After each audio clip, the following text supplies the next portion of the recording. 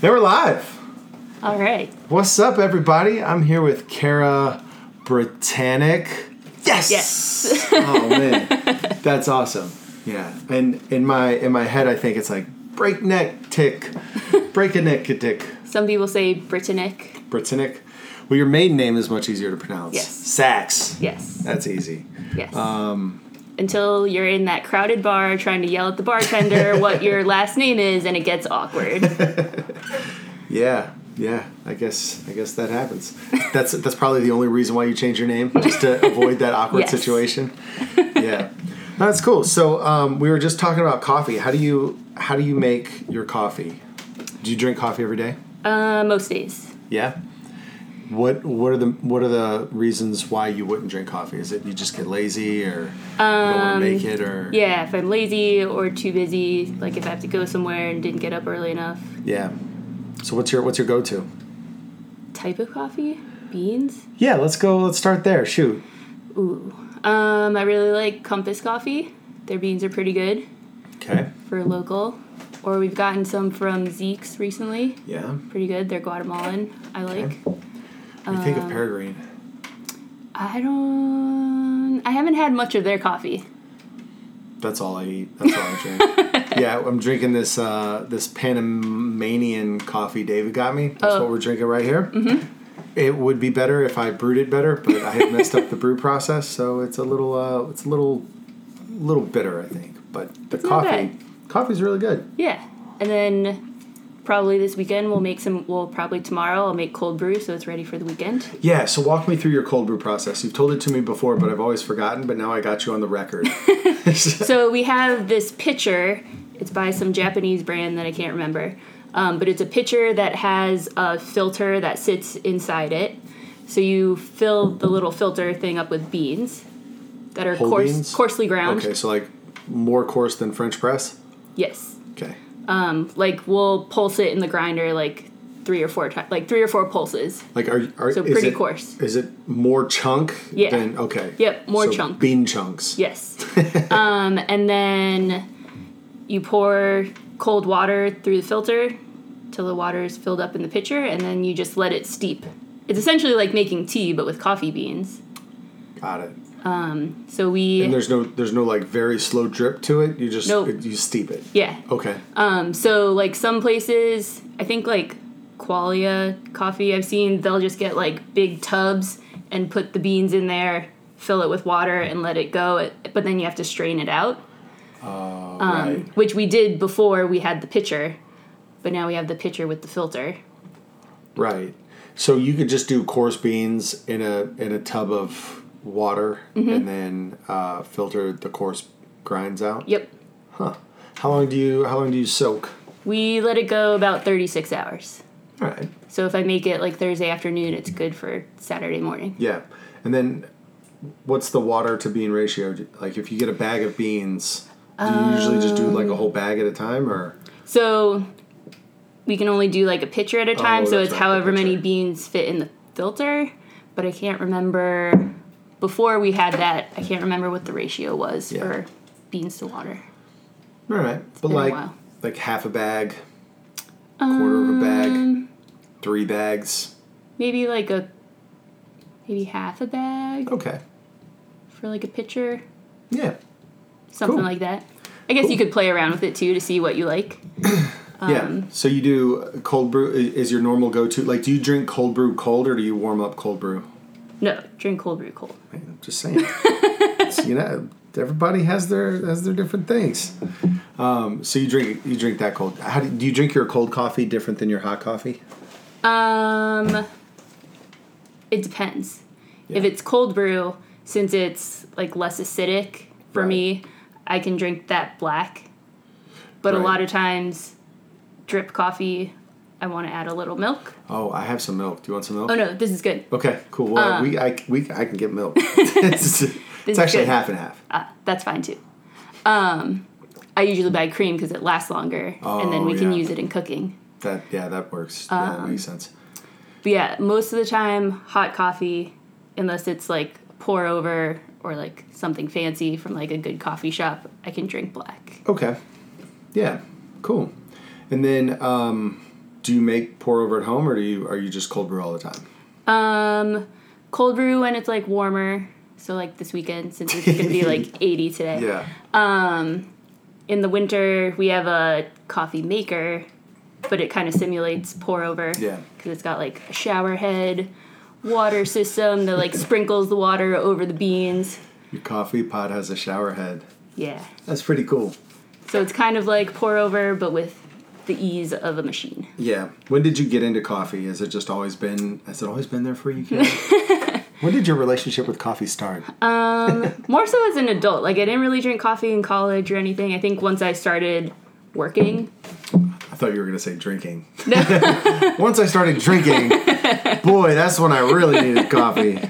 I think then, and then just as I got more into food, got more into beverages as well. Yeah. I made it my entire submarine, or my entire time on the submarine. I maybe with like 3 or 4 cups of coffee in the 2.5, 3 years that I was on the boat. And then I spent about 2 days in a cubicle, and I was addicted. Addicted. Like 3, 4, 5 cups a day. Haven't looked back since. Yeah, I think that's probably when it started for me too, Yeah. when I had to work in a cubicle. Yeah, what is it about cubicles? It must just be like that office culture, like everyone else has their cup of coffee, so maybe I should have a cup of coffee too. Yeah, if it was cultural, then I think the submarine would have gotten me. Because the submarine was very coffee culture. So, I mean, maybe there's a cultural component. But did your cubicle have any windows? Did you have like any natural light, or were you in? No, we were like underground. Yeah, right. Similar. I was Yeah. I was in a skiff. But you would think that being a submariner, like, that wouldn't affect me that much. Right. But there's a difference between when you don't expect to see the sun for a long time and when you could see it. Yeah, exactly. Yeah, and so for whatever reason, the psychology of a cubicle crushed my soul, and the psychology of a submarine did not. Which I find fascinating a little bit. I think it sort of speaks to the power of what humans can like wrap their heads around or prepare for psychologically, right? Like, if you expect a workout to be really tough, you can do it.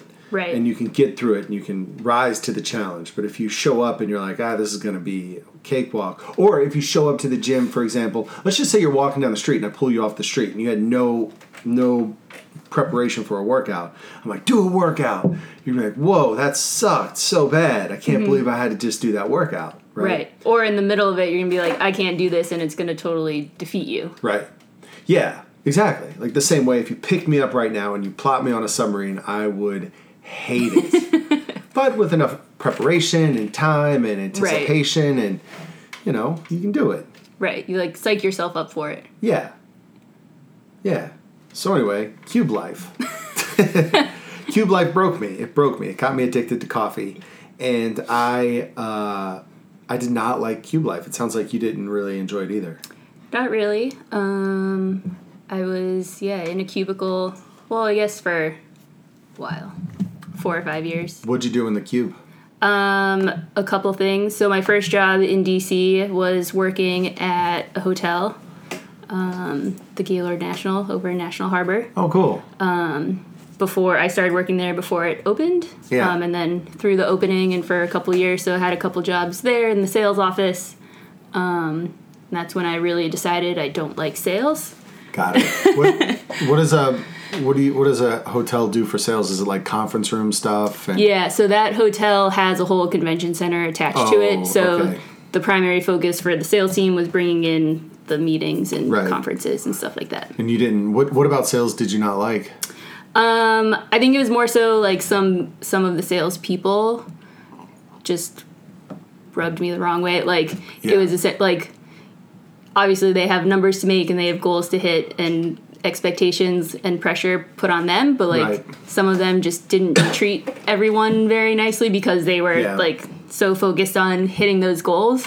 And in a couple of the roles I was in, I wasn't working just for 1 or 2 of the salespeople. I was working for all of them. So it's like when one salesperson is trying to like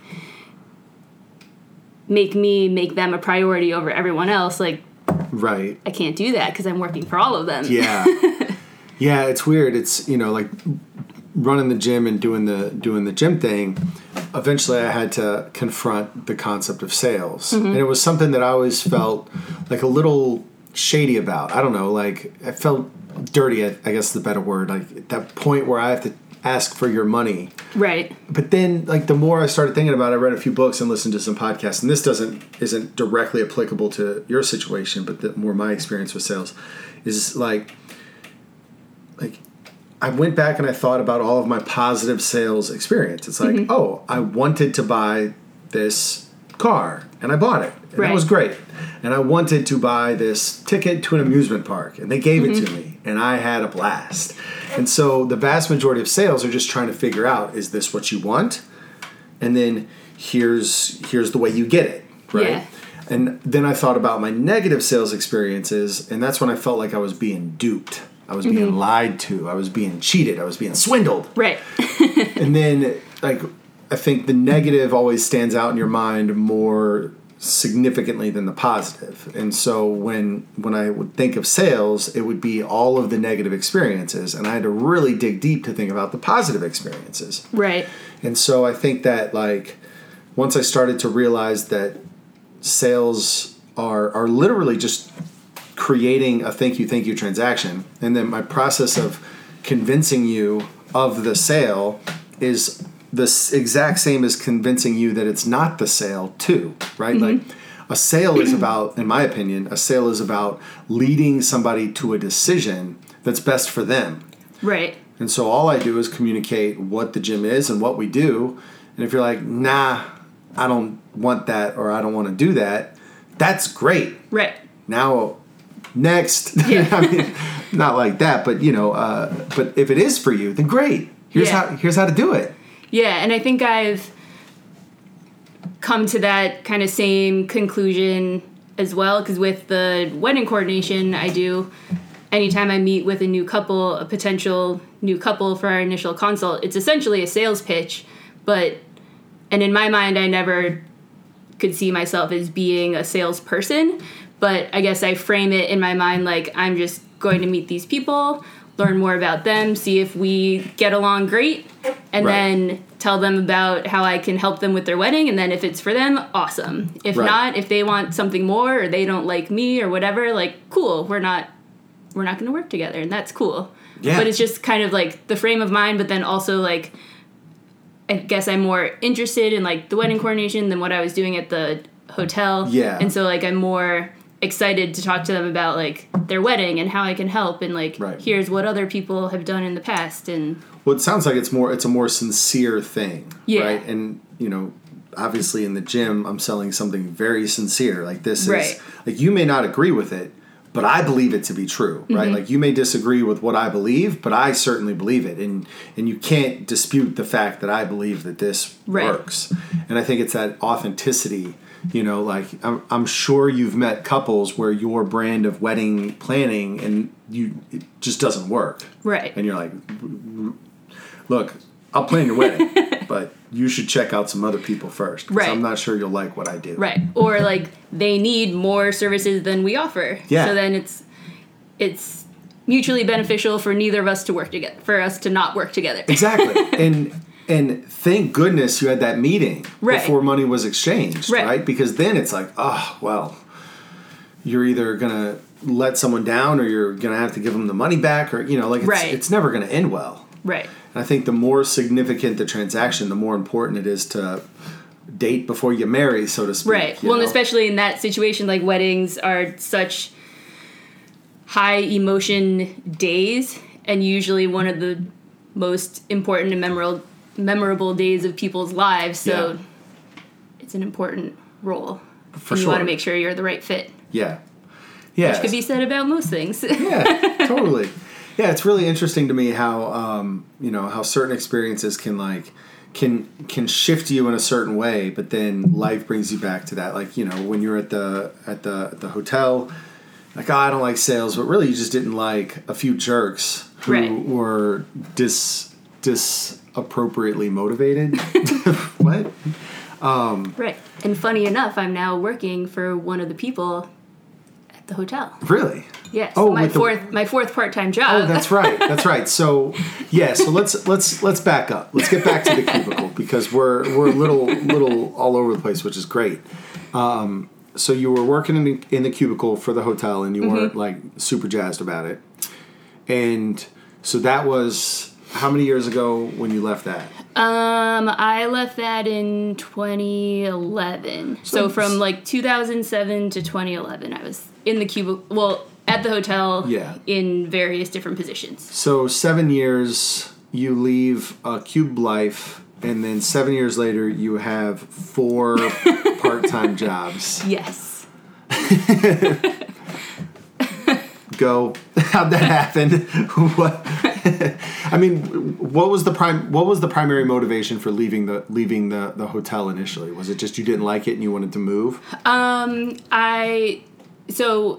Moving down here, I was interested in getting into meeting planning, event coordination, that kind of thing. So the hotel seemed like a good in because I was there like through the opening of the hotel.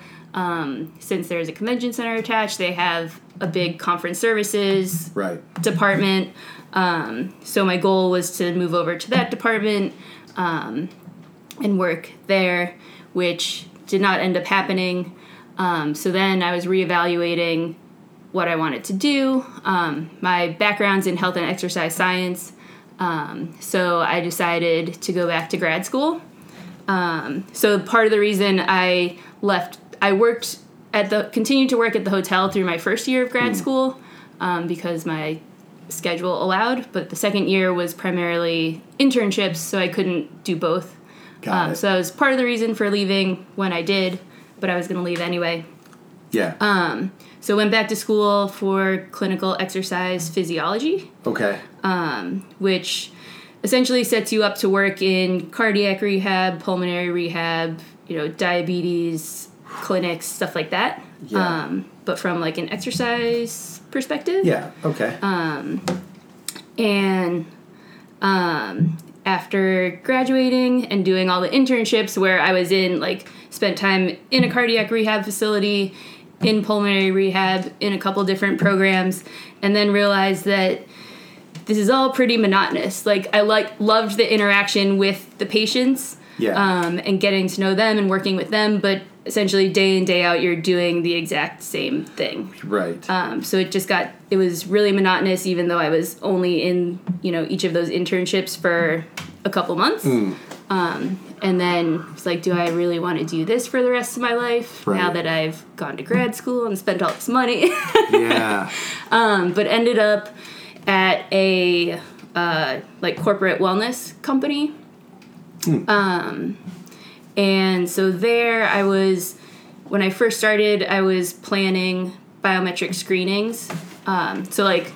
Organizations usually around open enrollment will have these wellness screenings that if their employees attend it and get screened, they can get, incentives, like reductions in their health insurance premiums, stuff like that. And so it seemed like a good fit because it tied in my educational background and then the kind of event coordination essentially. Yeah. But then they also had a department in the company that would create the corporate wellness programs for companies. Oh. So the entire program based on after the screening, you get all the data from your employees to see, okay, maybe 50% of your employees are at risk for diabetes and 75% of your employees have high blood pressure or whatever that may be. Right. And then you create programs tailored towards those chronic conditions that can help improve their health. So I was interested in getting into that area. Yeah. But then that didn't pan out. So I found another job at a digital health company based in Vegas. So I was working from home, and I was evaluating health apps from a behavioral health standpoint. So, there's hundreds of thousands of health apps out there. MyFitnessPal, something like that. Yeah, those kinds of apps. Looking at them from the standpoint of if I'm overweight, or if I'm trying to start exercising for the first time, is this app going to help me reach my goal, or help me change my behavior? What was the best app you discovered? I don't know. It was hard because there wasn't. I don't remember there being one app that had everything. There were a lot of apps that were good that would give you prompts and give you rewards or badges or stuff like that to help positive reinforcement, stuff like that. It had all the tracking features, but then it was the interface wasn't good, or I see. So we were kind of looking at all those things from the consumer standpoint, is it user friendly? Is it going to help me change my behavior? Is it, especially when it got into the chronic condition categories, is it scientifically accurate? So kind of looking at it from all angles. Yeah. And we had developed a rigorous evaluation for it, and we'd put apps through those evaluations, and then recommend them to clients. So organizations that have a employee portal, or insurance companies that have a patient portal. Right. We'd recommend whatever apps to be available for their consumers. Interesting. But that didn't quite pan out either. The company seemed to be kind of going downhill. Yeah. They were kind of acting like jerks. So I decided that my time with them was done. On to the next one. Yes. But at this point, you're still working one job at a time. Yes. Yeah. And so, at what point did you start to realize that, or maybe you didn't realize, was the realization that you just didn't like that corporate type work, and that you just wanted to follow more passion work and less, I don't know what the other word is, corporate work. I think the last two places I worked at, the corporate wellness company and then the digital health one, they were both relatively small companies. They both claimed to be startups, but they were also already a few years old. So I don't know if you could still claim to be a startup when you're a few years old. But I think they weren't run very well, and there were quite a few of us that would try to propose ideas and how things could run better and make suggestions, and we just weren't listened to. So I think that really turned me off. If I didn't feel like I was being valued there, so then what's the point of putting in all this effort and doing all this work if you could care less if I'm even there? Right, totally. So I think that got me thinking, why am I wasting my time on these people and these companies that don't seem to care?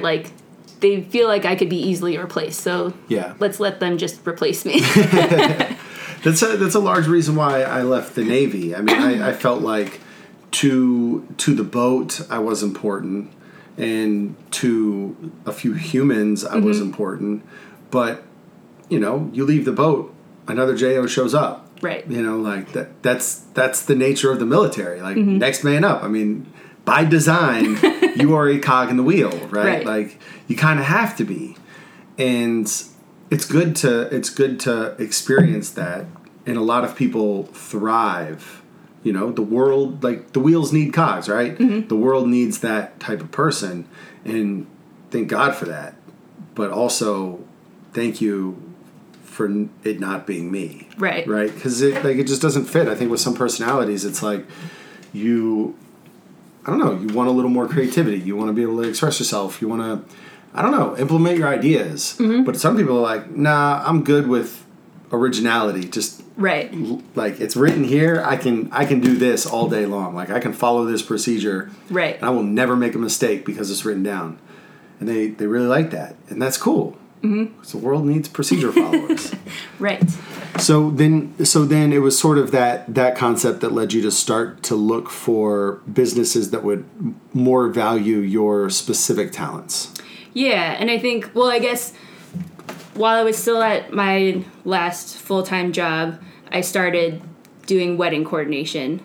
Because after my wedding in 2015, I was kind of missing like the whole wedding planning stuff. And we had hired a day of coordinator to help with our wedding. So I stayed in touch with her and was talking to her about it. And she was looking to grow her team. So it was kind of a perfect timing kind of thing where I kind of fell into it. Right. But it was a good like outlet for me since I wasn't liking my full-time job. It was nice to have something on the side that I did enjoy. Yeah. So a little passion project. Yeah. And what's the name of the company? Capital Romance. Capital Romance. Based in DC. That's right. If you have any wedding, you're more of a day of and venue kind of coordinator. Yeah. So day of. So we will help with your planning process, but we won't do the planning for you. Right. So different from a full-scale wedding planner. But we can help guide you and offer, vendor recommendations and stuff like that along the way. And then we're more involved in like the last couple months leading up to the wedding and then on the wedding day. In Capital Romance? Yep. That's pretty sweet. This podcast is brought to you by Capital Romance. CapitalRomance.com. Yes, it is. That's sweet. Capital spelled with an O, not an A. Oh, yeah. That's right. Okay. That's important. Yeah. People are going, where the hell's Capital Romance? Right. So then you were sort of balancing both, and you started to work in your passion field. Mm-hmm. And then how did that change your perception of work, or did it? It got me thinking more about finding jobs that I was passionate about and that I enjoyed, or at least in fields that I really enjoyed. Yeah. I think that last company just really wore me down. Yeah. And so, like you guys gave me the opportunity to start coaching, or to even like think about start coaching. Right. 'Cause all my time in school, like with health and exercise science, like I never really thought I would be like a personal trainer or like working, full time in a gym or anything like that. Right. But I think having done CrossFit for a couple years and seeing like that environment, and then thinking more about coaching, it was more, I guess, what I was looking for. Yeah. 'Cause we're not dealing with like the elite athletes. It's just everyday people and people that are looking to improve their health. And I think that aligns more with like what I had wanted to get out of, cardiac rehab or one of those fields versus like trying to train like the next NBA superstar. Right. Yeah. I think I forget what book it was. It might have been the Talent Code. Have you heard of the Talent Code? Sounds familiar. Yeah, it's a really good book. It's about the process of learning, basically. And the whole premise of this book is that the way we learn is by connecting neurological pathways. If you want to learn a golf swing, you need to take it from like 6 different movements of your arms and hips and legs and make that one complete movement. Well, the process of doing that is, your body's wrapping these, read the book, myelin, something about the brain, and it basically makes a bunch of different mental connections into literally one mental connection. And why was I talking about that? Talent Code. Anyway, the book's really good. Read the Talent Code. Man, what is going on? Not enough coffee today. Yeah, man. Anyway, so I almost want to pause it and like go back and listen to what we were talking about. So you can edit this part out. No, see, I'm not going to edit anything. People are going to have to struggle along with us. They're going to be sitting there like, how did he lose track? What an idiot. Like, who is this guy? But this is like a real conversation. True. I don't edit. Come on. If I edit, then people are going to start thinking that I edit. Like, if I do something that sounds smart or sounds brilliant, then people are going to be like, he edited that brilliant part in there. I want people to see me in all my ignorant glory, but also all of my glory. Right. Yeah. Anyway, learning new things. So we were kind of talking. Oh yeah, boom, back on it. So the talent code was talking about how it's really important to have different levels of teachers, right? Mm-hmm. There's the Tiger Woods golf coach, and then there's the golf coach for 4-year-olds, and both are vital, and both connect to people in fundamentally different ways. And so, personally, I'm in the same boat as you. Like, I have no interest in being a Matt Frazier coach. Like, sure, if Matt Frazier came and was like, "Here's $1 million, coach me." It's like, sure, I'll be your coach. I'll take your $1 million, but you probably won't win the CrossFit Games. I mean, I can make you a better swimmer. Hear that, Matt? But that's about which could come in handy at the games. You never know. It could. It very much could. But then again, I don't necessarily know. I mean, Ben Bergeron's a pretty phenomenal coach, so he could probably coach our people pretty well too. But let's just say that he sucked at that. But we make a connection with a certain type of person, and that connection really works, and we can we exist for a specific reason, right? Mm-hmm. And going back to the sales thing, like when people come into the gym and their aspirations are to compete in CrossFit in a serious and high level, okay, I mean, again, I'll take your money, but please check out at least 2 other gyms. Right. Go somewhere else just to make sure that we're the best fit for you, because I'm not 100% sure we're going to be. Right. And I think that's I think that's important to kind of know who you are, but almost as a way of knowing who you aren't. Mm-hmm. Right? I don't know, because anyway, so you liked the brand of CrossFit that we do, and you thought that that's the type of brand that you could coach under, so to speak. Yeah, and I think since I had been part of the community already for a couple years and knew the people and the types of people that we were attracting and that we had in the gym, it felt like it would be a good fit. Yeah.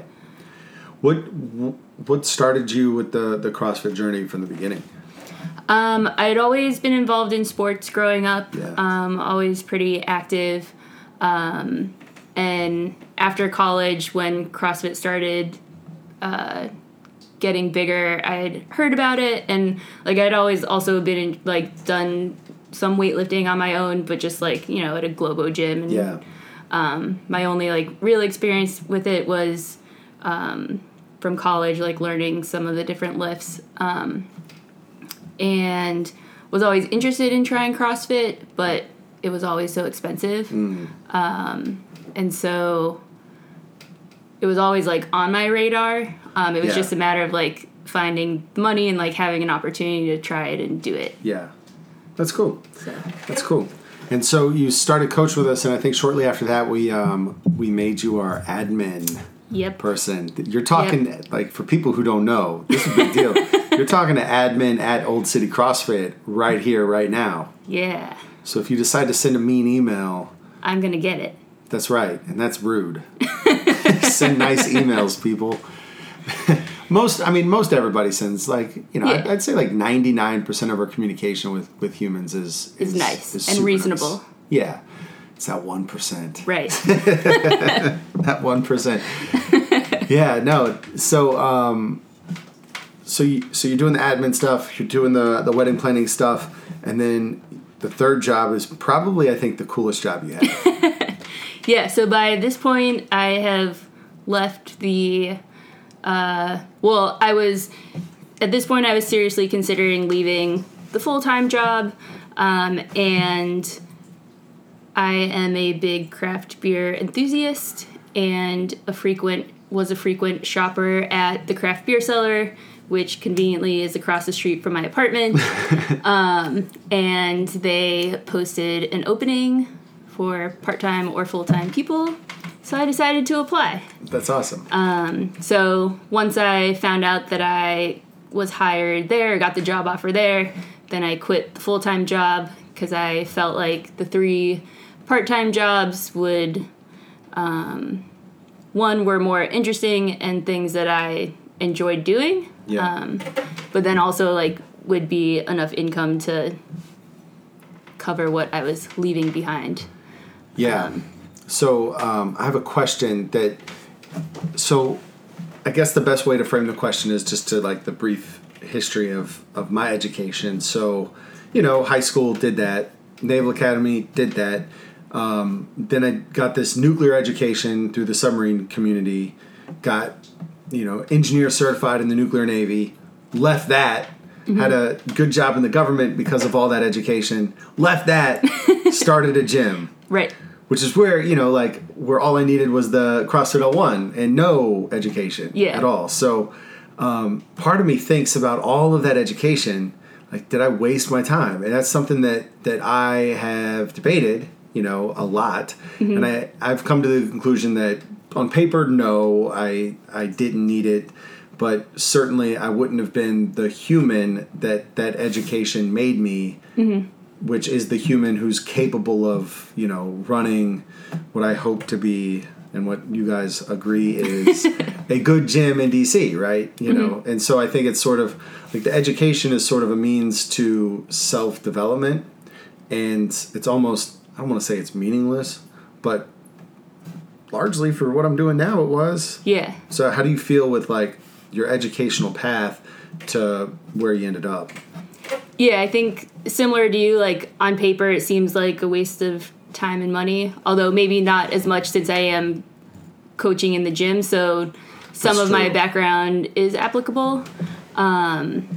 It's just a little rusty and in the caverns of my brain. So your education wasn't as wasted as mine. But like you said, I think if I had studied something else, in undergrad or not gone back to grad school, I could very well be doing something completely different. Yeah. It's hard to say. Yeah, I was a computer science major, and when we started the gym, I literally had no idea how to make a website appear in the world. Like I had no idea, like no clue, and I can hide behind the fact that I was a computer science major in 2004, which is basically before the internet. Right. It's like 2004. Like we had those big monitors, the ones that were like really deep.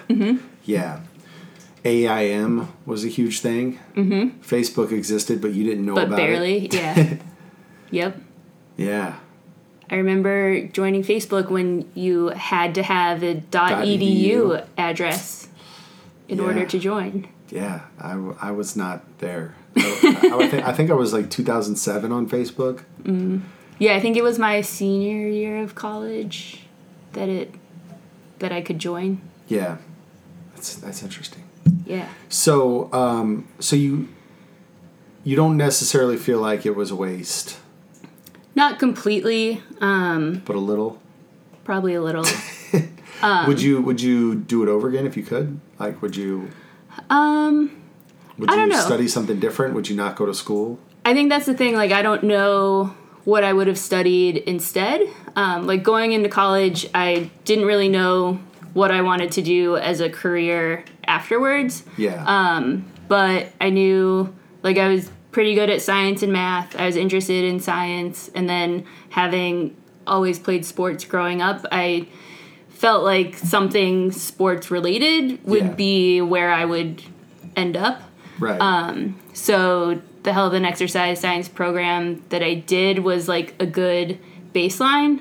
I think because there were people I went to school with. Some went on to become athletic trainers. Some went to PT school. Some ended up going to med school. So it was like just a good baseline for like anything. Yeah. And so I felt like from there, like once I did that, then I could maybe figure out like, okay, I've got this background now, like where do I want to focus? Right.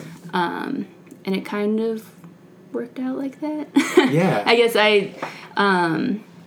and then also in college I was involved with the women's basketball team, so I saw like the sports management side of it too, and was interested, did that for a couple years. Yeah. I've kind of been all over the place. Right. Yeah, well I'm genuinely fascinated by people with non-traditional jobs because it's it's where I've been for the last 5 years or so, and it's been awesome for me personally. It's also been extremely stressful and terrible in a lot of ways, but in a lot of ways it's been really great. And, I think there's so many people who get stuck in a cubicle and they think that that's the only way, right? Like success, the path towards success is getting a nicer and nicer cubicle. And I just don't think enough people hear stories of wildly successful people, maybe not wildly successful. Let's tamp down our success. Moderately successful people who've broken out of that cube life and are living. I mean, it's 10:32. We're drinking coffee, talking on a podcast that 10 people are going to listen to. Right. It's an awesome. And we both agreed this is the only thing we have to do today. That's right. I was looking at my schedule. I don't have to coach later. I don't have any one-on-ones planned. I can't paint the walls, the stripes on the walls because we're doing wall balls tomorrow or today. I don't even know. So this is great.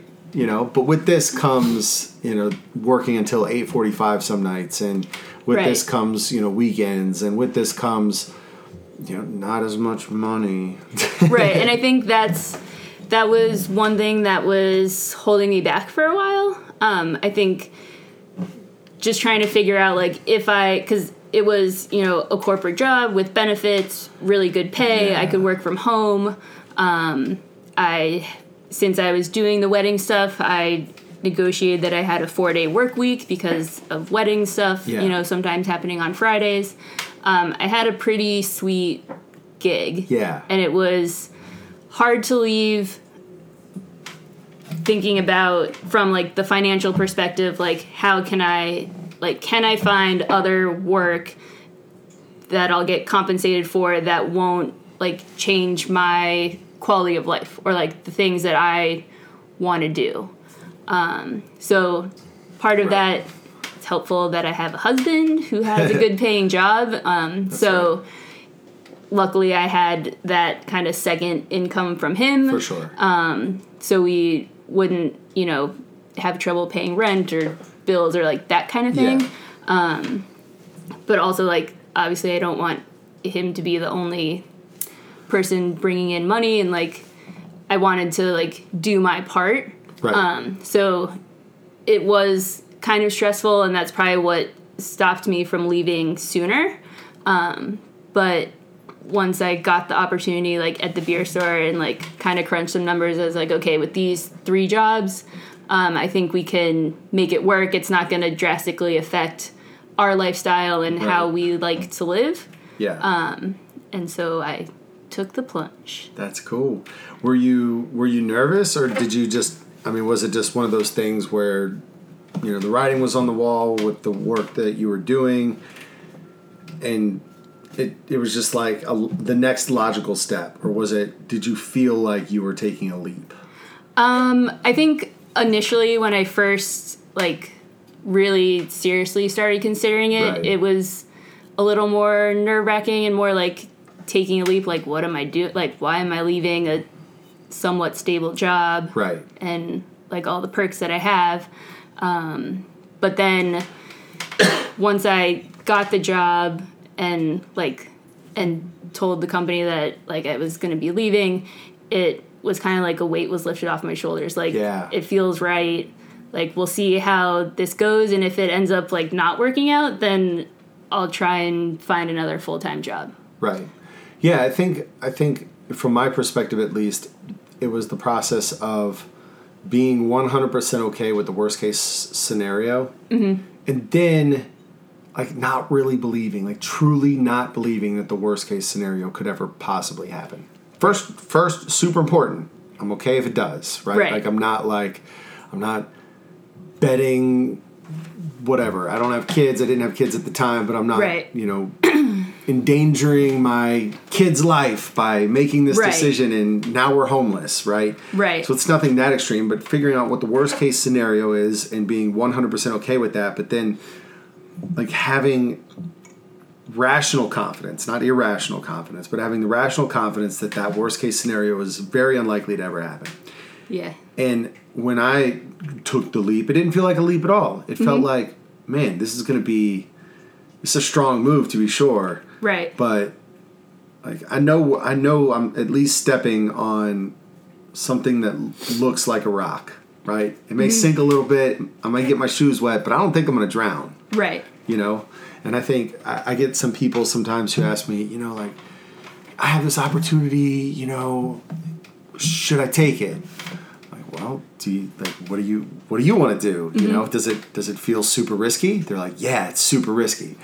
Probably don't take it. You know, probably not. That probably sounds silly. I think people get this idea that, you know, entrepreneurs or people who, you know, work in different non-traditional fields who are more passion focused, that it's just like, caution to the wind, screw everything, we're just gonna live our life freely.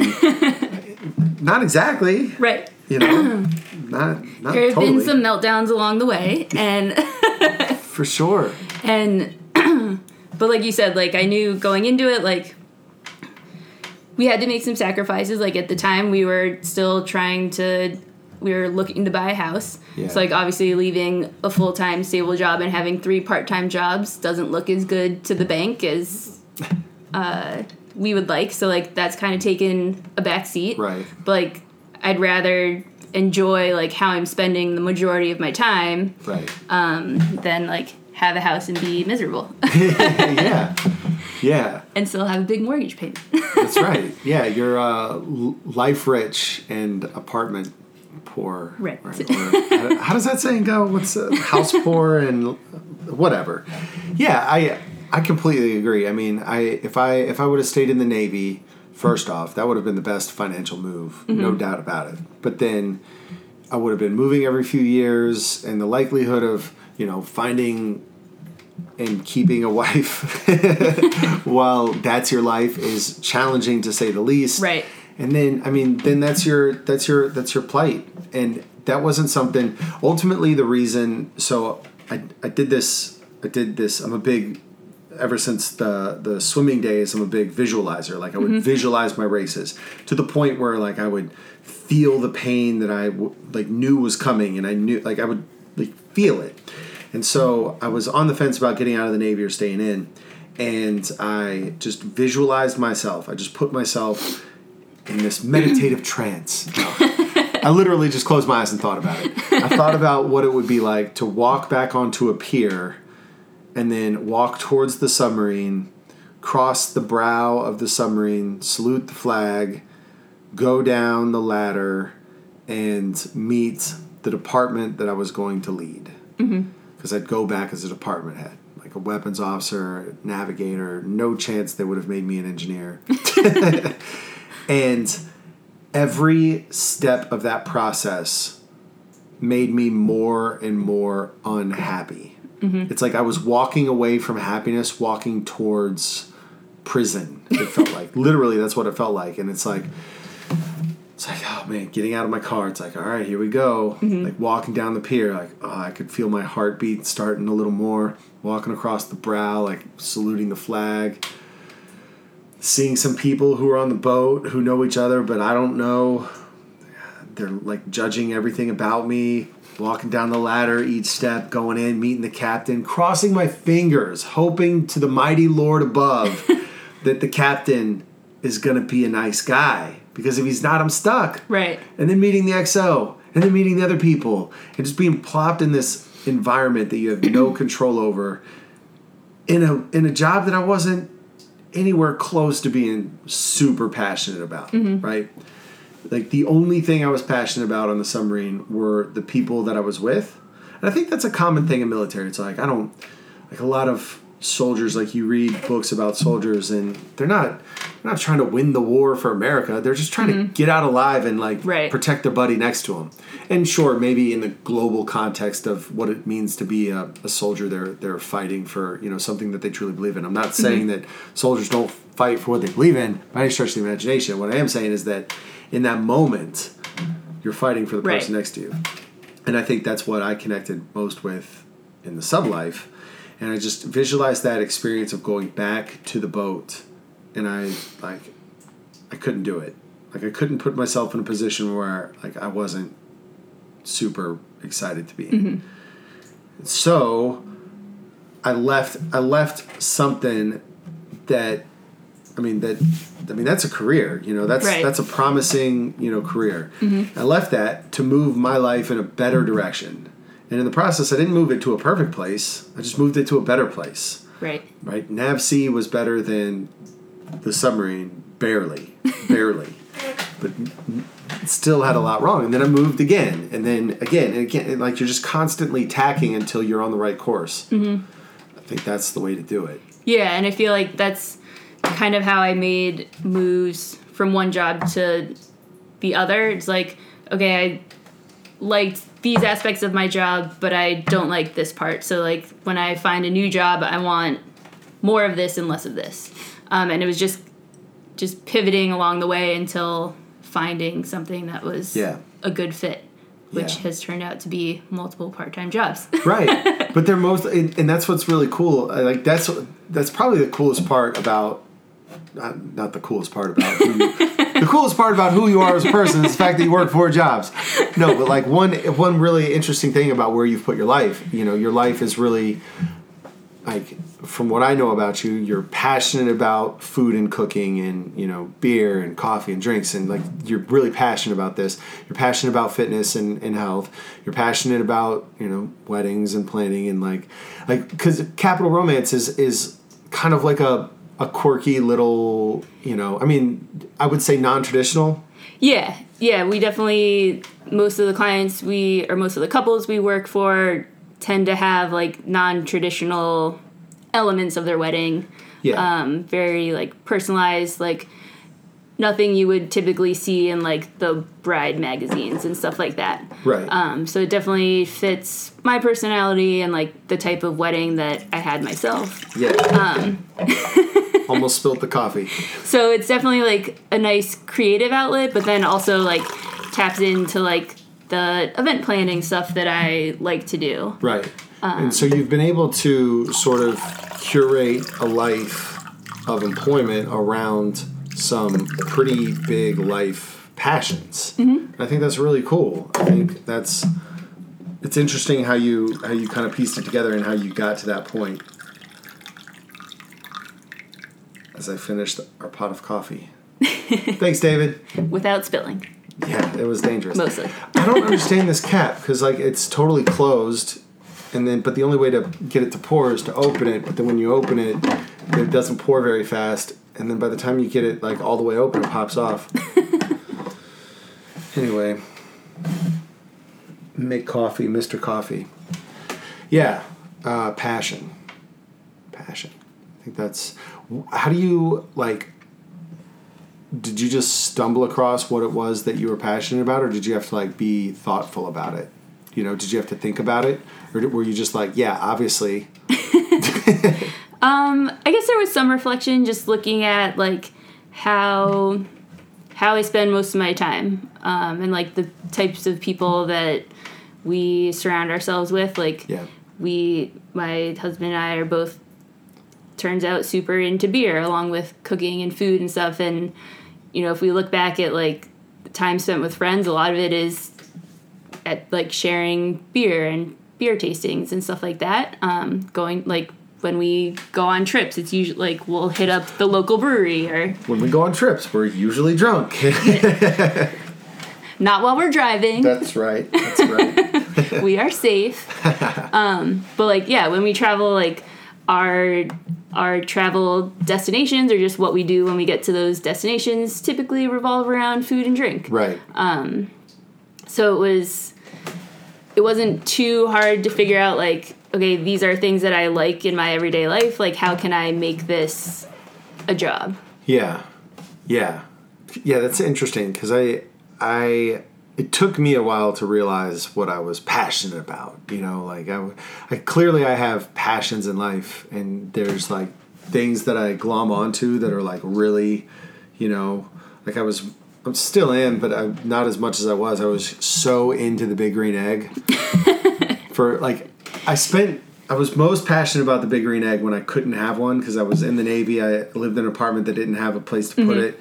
And I wasn't about to run ventilation out of my window. Thought about it.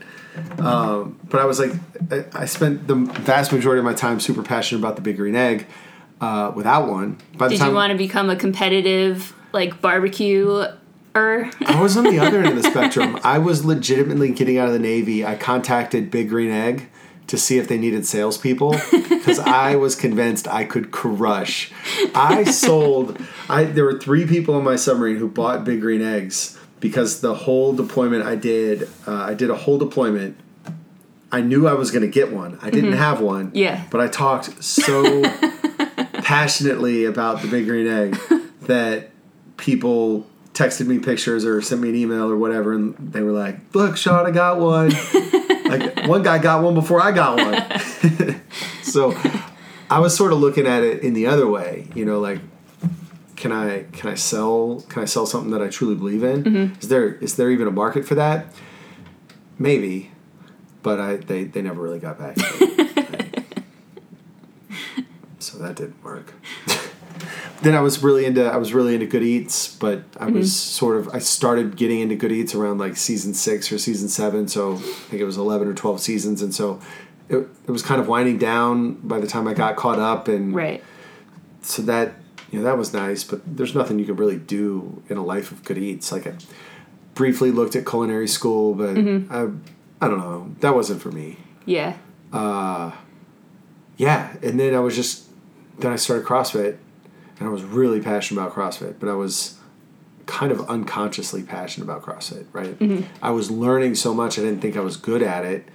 And obviously you have to be an expert at something if you want to start a business around it. Like, obviously you have to be an expert if you want to do work that's your passion.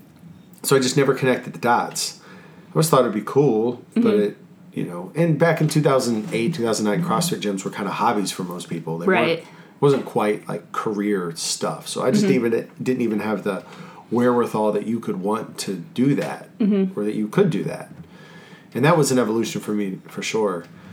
It's just interesting how people discover what it is that they're passionate about. Yeah,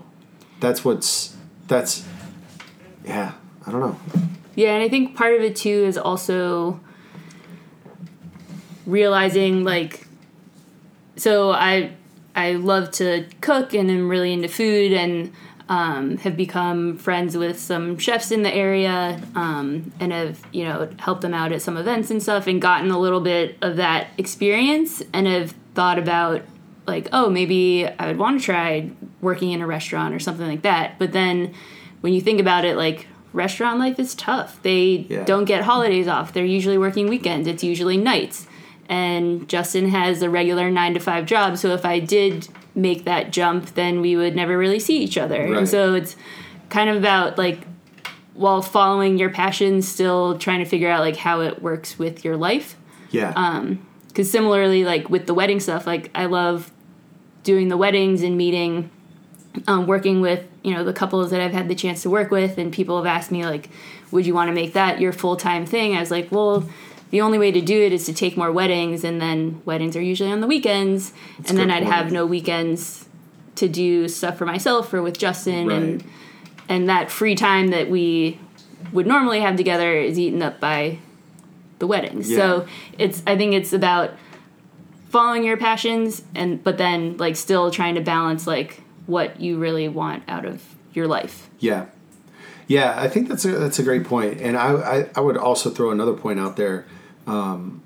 Like, my experience was starting the gym, being so excited about it, then very quickly being so exhausted from it. Like, almost immediately, it was like, oh, like, we were racing to get it open, but opening was like when it started. By that point I was exhausted.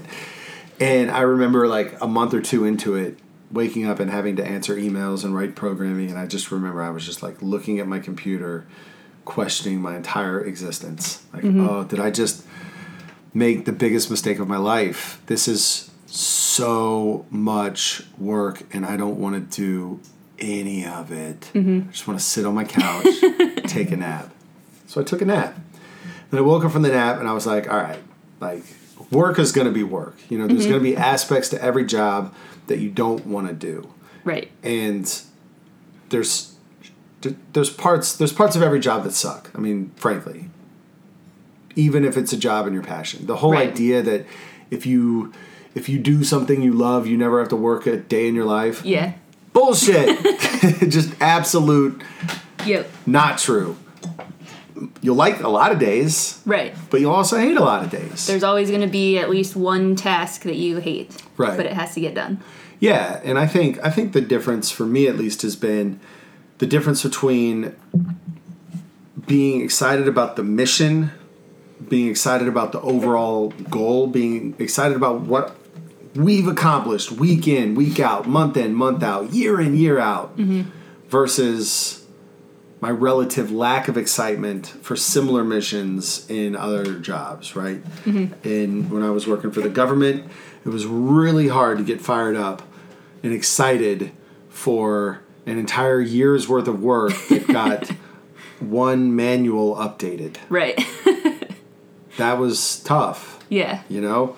And in the Navy, like, certainly I was, connected to the mission of America and, this and that. But even in the global military complex, like, not in like the conspiratorial negative way, but just, like, even in that context, sure, what we did as a submarine was important and relevant. But I don't know. Yeah. Like I said, I'm glad other people are doing it, but I'm also glad I'm not doing it anymore. You know? Right. Not because I didn't like it, not because I don't believe in it, but just because it wasn't for me. And I think with the gym, it's a mission that I totally connect with, right? Because I helped create it. But it's... And so I look at the mission, and then now it's like my work is going towards something that I truly believe in, so my work feels more meaningful. Right. Sort of the antithesis of what you were describing when you were unhappy in your work before. You felt like your work wasn't meaningful. Yeah. So I think passion and meaning, I think, are connected, if not the same. Does meaning create passion? Possibly. Or does passion create meaning? Did I just say the same thing twice? No, you said Yeah, not. okay. You said the reverse. Yeah. Yeah. Why do we? I mean, do we just work for money? We're getting deep. I like this. Yeah. Let's think about it this way: if you had all the money in the world, after you traveled and did all the things, I mean, you'd have to do something with your time, right? What would you do? I think, I don't know. Admin at Old City Crossroads. Because Justin and I have had this conversation, like, if we won Mega Millions and or Powerball at the same time and had billions of dollars, after we, like you said, bought the houses, helped our families out, did all the things. Helped your gym out.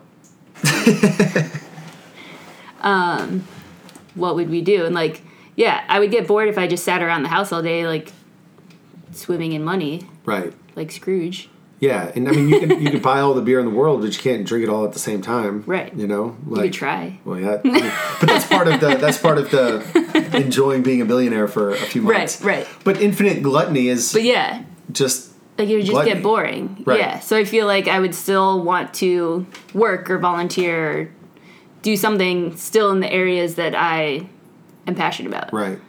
So I mean, ultimately, life would look pretty similar. Right. You would just I would upgrade. just like have a house.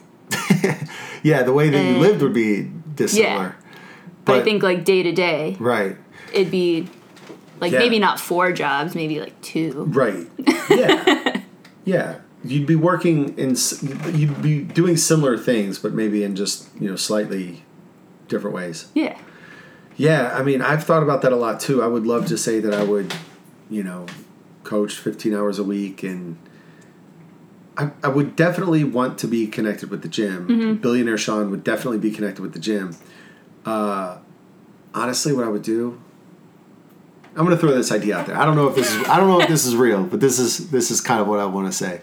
I would like cap membership. Whoever's a member when I win the millionaire, that's it. And then we just make the gym amazing. Like everybody gets their own barbell, like gold-plated everything, free membership for everybody, but only for people who were members before. And then it's just like a big, fun group of people who are awesome and I love hanging out with. Mm-hmm. And that's it. And then as people leave and move and as life goes on and people... Then like spots open up. So it's like an exclusive place. But then I don't know if I would want the people who would want to join the gym that's like this free billionaire gym, right? Like I only want to be around the people who enjoyed the gym when it was not billionaire gym. Like hole in the wall, soft floor gym, you know? Like even the people who are joining after we moved to 810 are kind of soft. Just kidding, guys. I love you all. But I guess kind of miss the trampoline floor. Yeah. Yeah. Have you listened to Dan Carlin's Hardcore History? Mm-mm. So it's a great podcast. He does like 5 hours on historical events, and I love him. He's amazing. He did this one series on the Wrath of Khans, and he talks about, and this is true for the Romans. This is true for basically like this is the story of civilization, right? Mm-hmm. And it's even true for families and like small units, but it's the thing that makes someone great or a society great, propels them to expansion. But then the expansion removes them further and further away of that catalyst that made them great. Mm-hmm. And so each generation is less great than the original generation that made greatness a possibility. Uh-huh. And so the example with the Khans is that, they were steppe nomads, and their toughness and their ability to survive and hunt and fight, literally for survival, is the thing that made them so amazing at conquering. And so the more and more they conquered, the more and more wealth they accumulated. The more wealth, the more gluttony, the less they train, the less they train, the less, the less. And eventually they're no longer, they're mere shadows of the original Khan or they're the original Mongols. They're not dominant anymore. Right.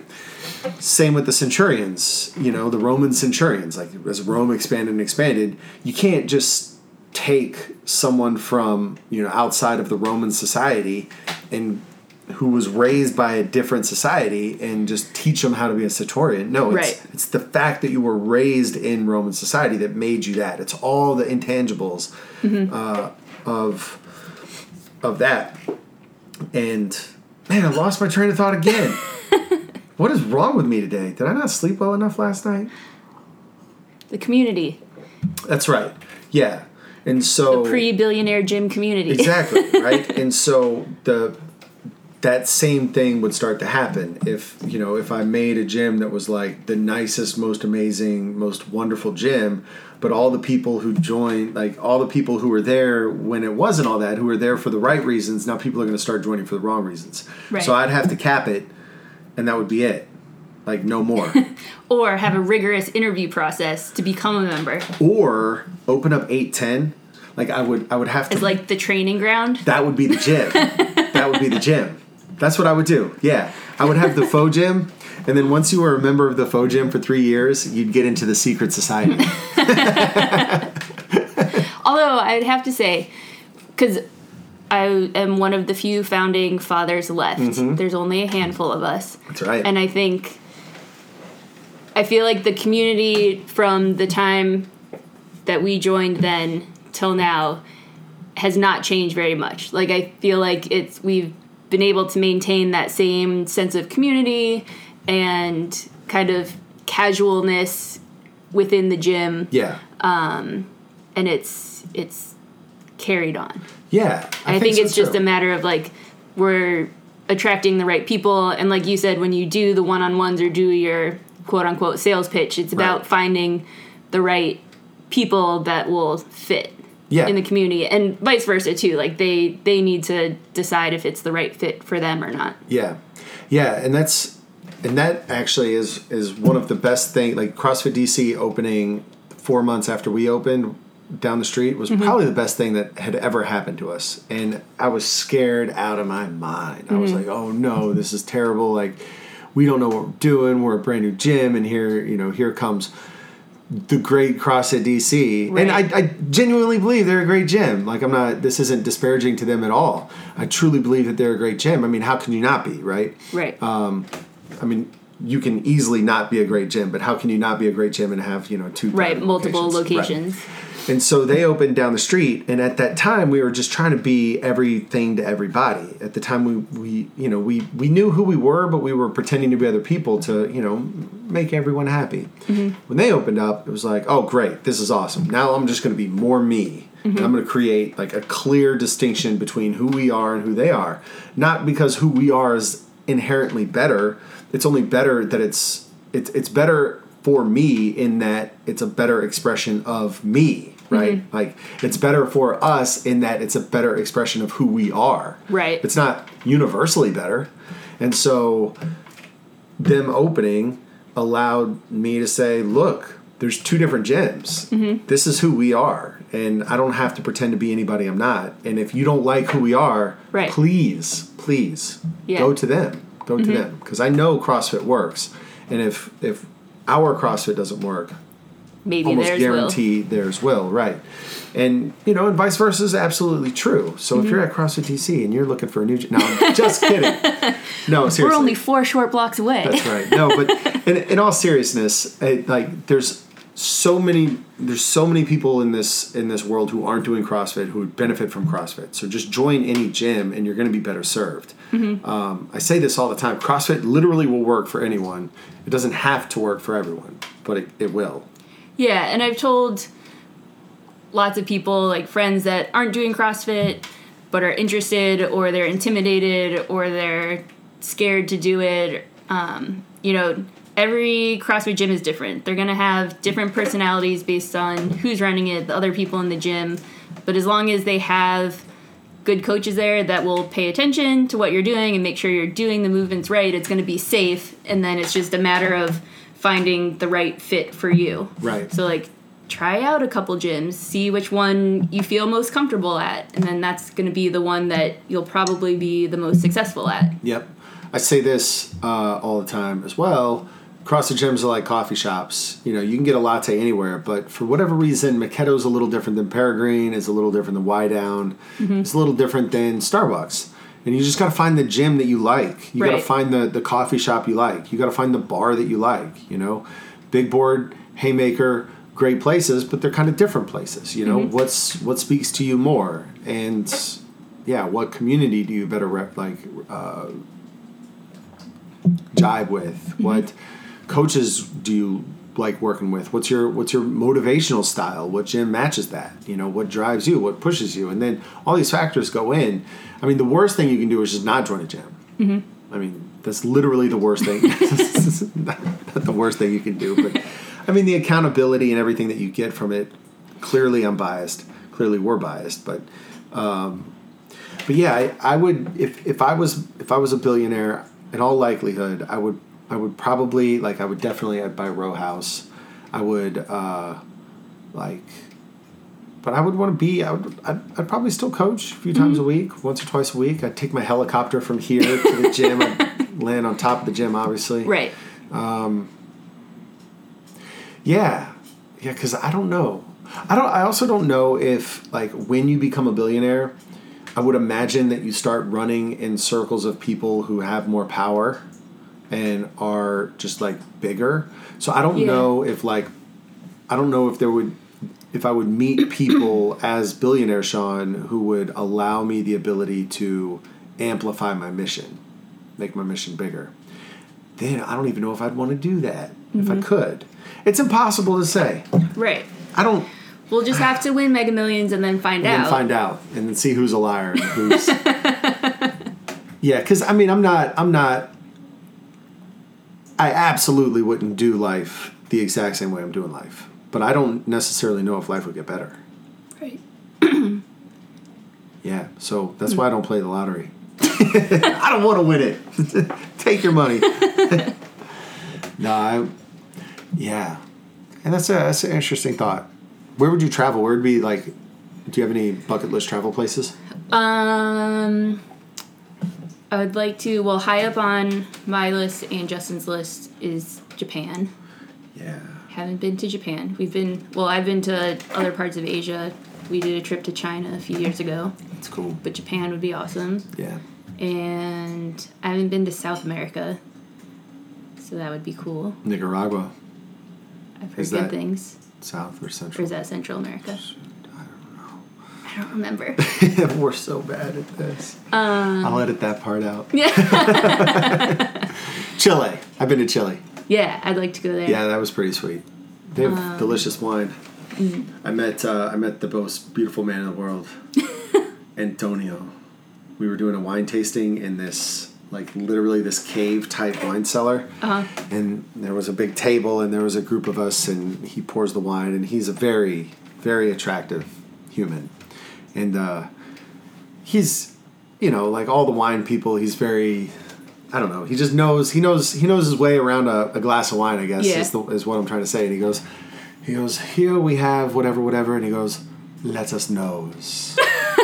And he like looks around the room and he takes his wine and he sticks it's not just like a little, right, he like sticks his nose his in the whole glass. nose in the glass, like so deep that it's like, holy cow. And he swirls it and he inhales this burst of wine aroma with the passion that I could only hope to accumulate through a lifetime of enjoying wine. And then just like, I mean, we were talking about passion earlier, right? Right. Like this guy was the embodiment of passion, which is why I think, for wine. yeah, like I mean, clearly, like he was structurally just a good-looking human, right? But I think one of the reasons why I connected, like, so, whatever.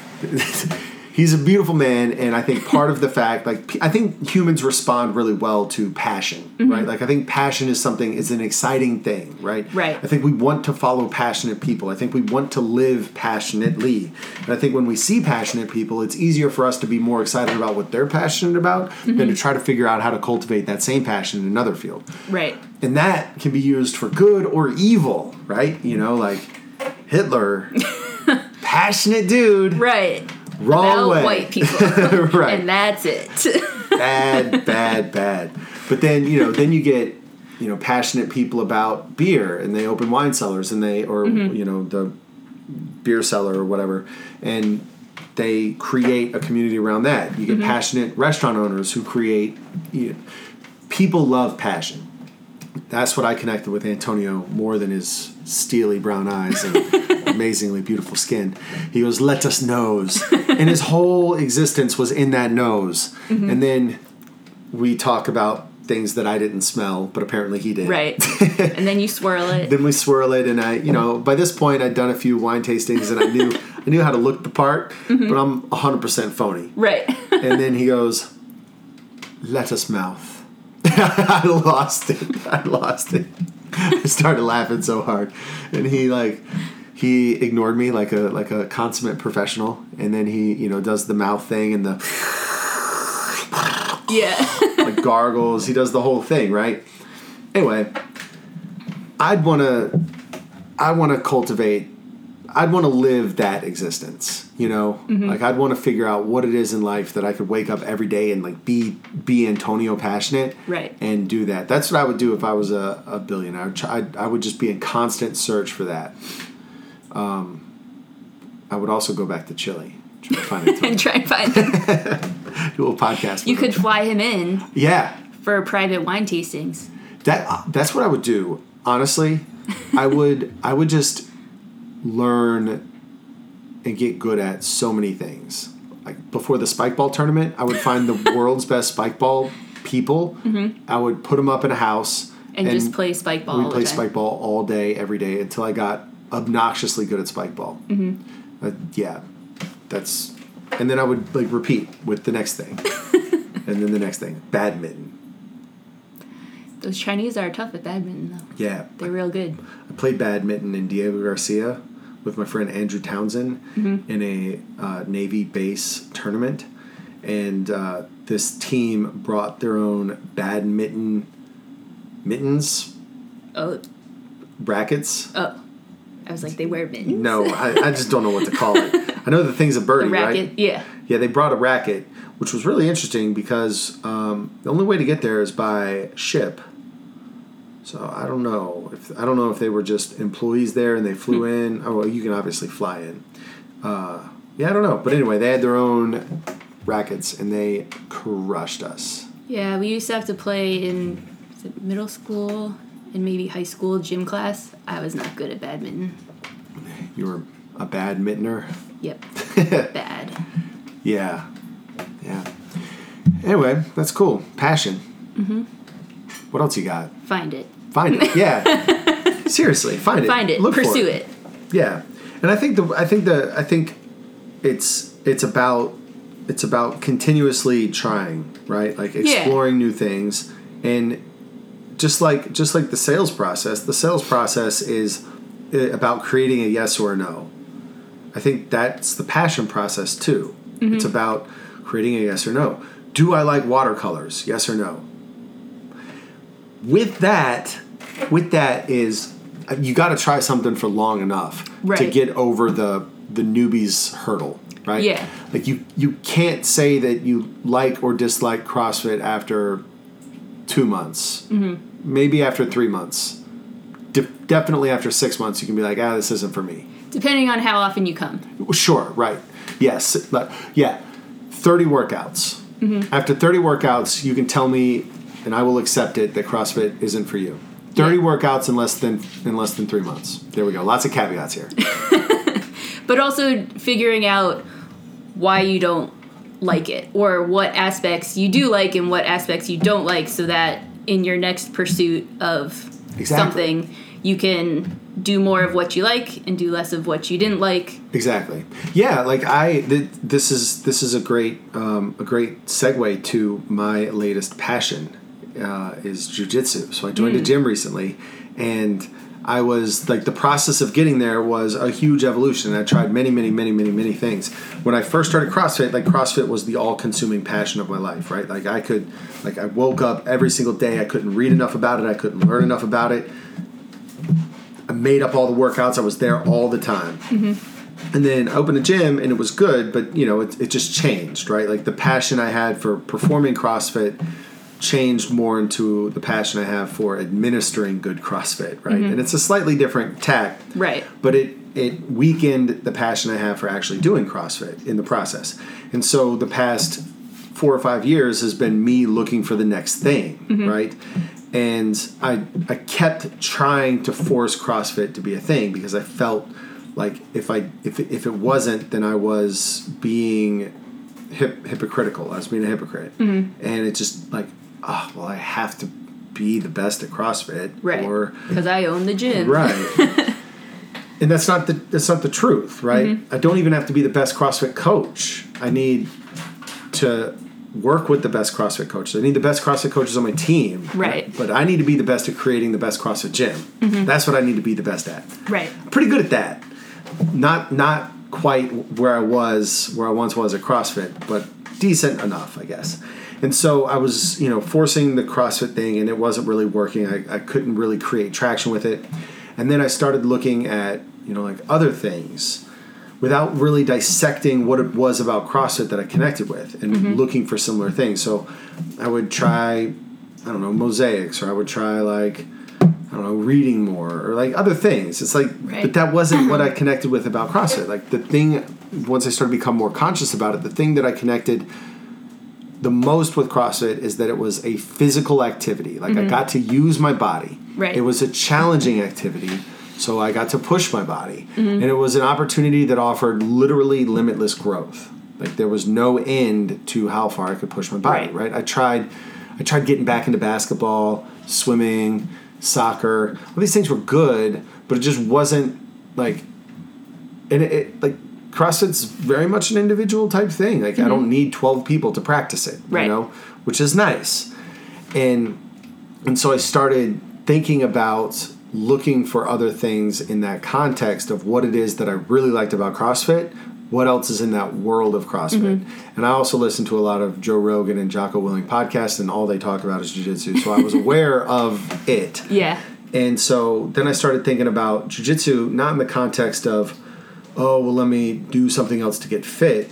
But it's like, okay, here's something where I'm going to use my body. Here's something that's infinitely, mm-hmm. There's an infinite amount of knowledge to acquire. Right. There's no end to this journey. Tons of different skills to learn. Exactly. And it's extremely challenging day in and day out. So I'll be challenged, I'll use my body, and there's no end to it. So that's mm-hmm. basically the same as CrossFit. And I started back in December, and I've been going 4 to 5 times per week ever since. And it's like, it's amazing how fixing one thing in your life puts everything else back in perspective. I'm drinking a lot less, like I'm cooking a lot more, I'm a lot more motivated, I'm sleeping better, I'm like reading more sophisticated books, you know? Like it's all the intangibles that fall into place when you fix one aspect of your life that's out of alignment. And for me, like I've always been active, I've always been using my body, and I fall out of alignment with myself when I don't have that outlet for like physical aggression. I mean, not like aggression, but you know, like physicality. And the irony is, I'm generally a lazy person. Like, I'm generally lazy. When I would swim, it's like, oh, I don't want to do this. Right. It's so weird that the thing that I need most in my life is the thing that I'm less likely to do naturally without a ton of intentionality. And that's what's so counterintuitive with passion, because it's not always the thing that you always want to do. It's the thing you know you need to do. It's the thing that you're most happy having done, perhaps, is a way to think about it.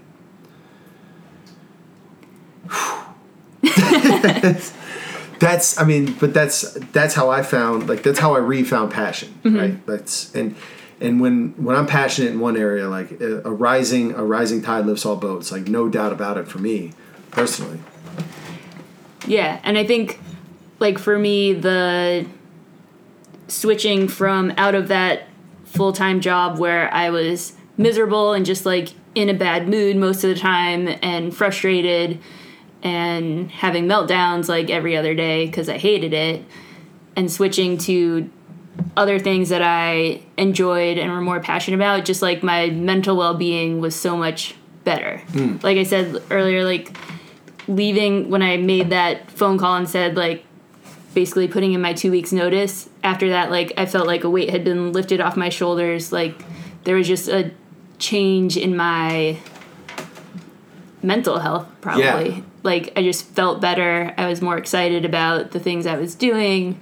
It changes your whole outlook on life. Like, I don't want to be so dramatic with this, you know, with this sort of, it's almost a theoretical concept, because, you know, this conversation could mean one thing to somebody who's like on the edge of taking a big risk and starting a business, and it could just, you know, mean somebody picks up water painting. Like it's so dramatically different for everybody, but it literally changes your mindset on everything, right? Like what otherwise would have sent a day into a bad day, whatever. Right. Because you weren't so drained in all the other areas of your life. Right. You were emboldened. Yeah. And, like, just my, like, relationship with Justin's better. Like, he's not having to listen to me, like, vent and console me all the time and, like, tell me things are going to get better. Like, so I think it's, like, for you, it's made, like, you found that physical, like, thing again and, like, have improved other areas of your life. Like, for me, same thing, just in different ways. And I think, like, we're not saying, like, go quit your job and find 5 part-time jobs to work, but I think there's little ways you can figure out, like, what you are passionate about. And like you said, if it's like picking up a new skill or just trying something new and taking little steps to figure out, like, what you like and what makes your life better and more enjoyable. Yeah. Like what's I mean, if something is a struggle every day, that's probably not your thing. Now, there are definitely days where I do not want to wake up and go to jiu-jitsu, definitely. But there are rarely days after I've gone that I'm like, I shouldn't have gone. Right. Like I'm always, and it's just my personality. I just like, for whatever reason, I just resist things that are healthy for me. It's like, oh, this salad, oh, God, every bite's misery. And then afterwards I'm like, that salad was great. Same with CrossFit. It's like, it's a struggle to get there. But when I'm there, after I'm done, it's like, hell yeah, that was awesome. Right. Jiu-jitsu, exact same. And I think when it starts to become, if the end isn't something that's satisfying, then that's a hint that maybe you haven't found quite the thing that fires you up, that gets you excited. But there is a learning curve with everything. Right. I mean, I tried surfing for 3 years when I lived in California, and I left California definitively stating, I don't like surfing. I don't like it. I don't get it. Right. It's like skiing, but you got to hike up the mountain. People do it. Right. I don't get it. Doesn't but make you any tried sense it, to me. Yeah. And you just realized it wasn't for you. Yeah, you got to get past the learning curve of things, right? Because after everything has a point of just awkwardness where you don't get the game. Right. Right? I was talking to somebody about 80%. Sean Chua. I was talking to Sean Chua about getting 80% competency makes you understand what it takes to get 100% competency, but it also so now you see the arc of the sport. You know now how deep the sport goes. Right. And you're pretty competent in the sport. And that's it. You can stop there. That's fine. I think accumulating 80% competency in something happens relatively quickly, or it happens quickly relative to accumulating 100% competency. Right. And I think that's the point where things start to get fun for a lot of people in a lot of different things. That's where you're not focused on the basics, you're focused on the strategy and the mechanics. And if all you're worried about in spike ball is hitting the ball with your hand, it's not fun. But when you're worried about like psyching someone out and the strategy of it, then it gets really fun. So anyway, find your passion, people. Try new things, especially CrossFit if you haven't tried CrossFit. I guarantee you will be passionate about CrossFit. No, but seriously, try new things. Learn new skills. Try new things. What else? And don't be afraid of not liking it. That's it. That's right. Exactly. Because not liking it is your opportunity to find something you like later. Right. Boom. Be passionate, y'all. Do it.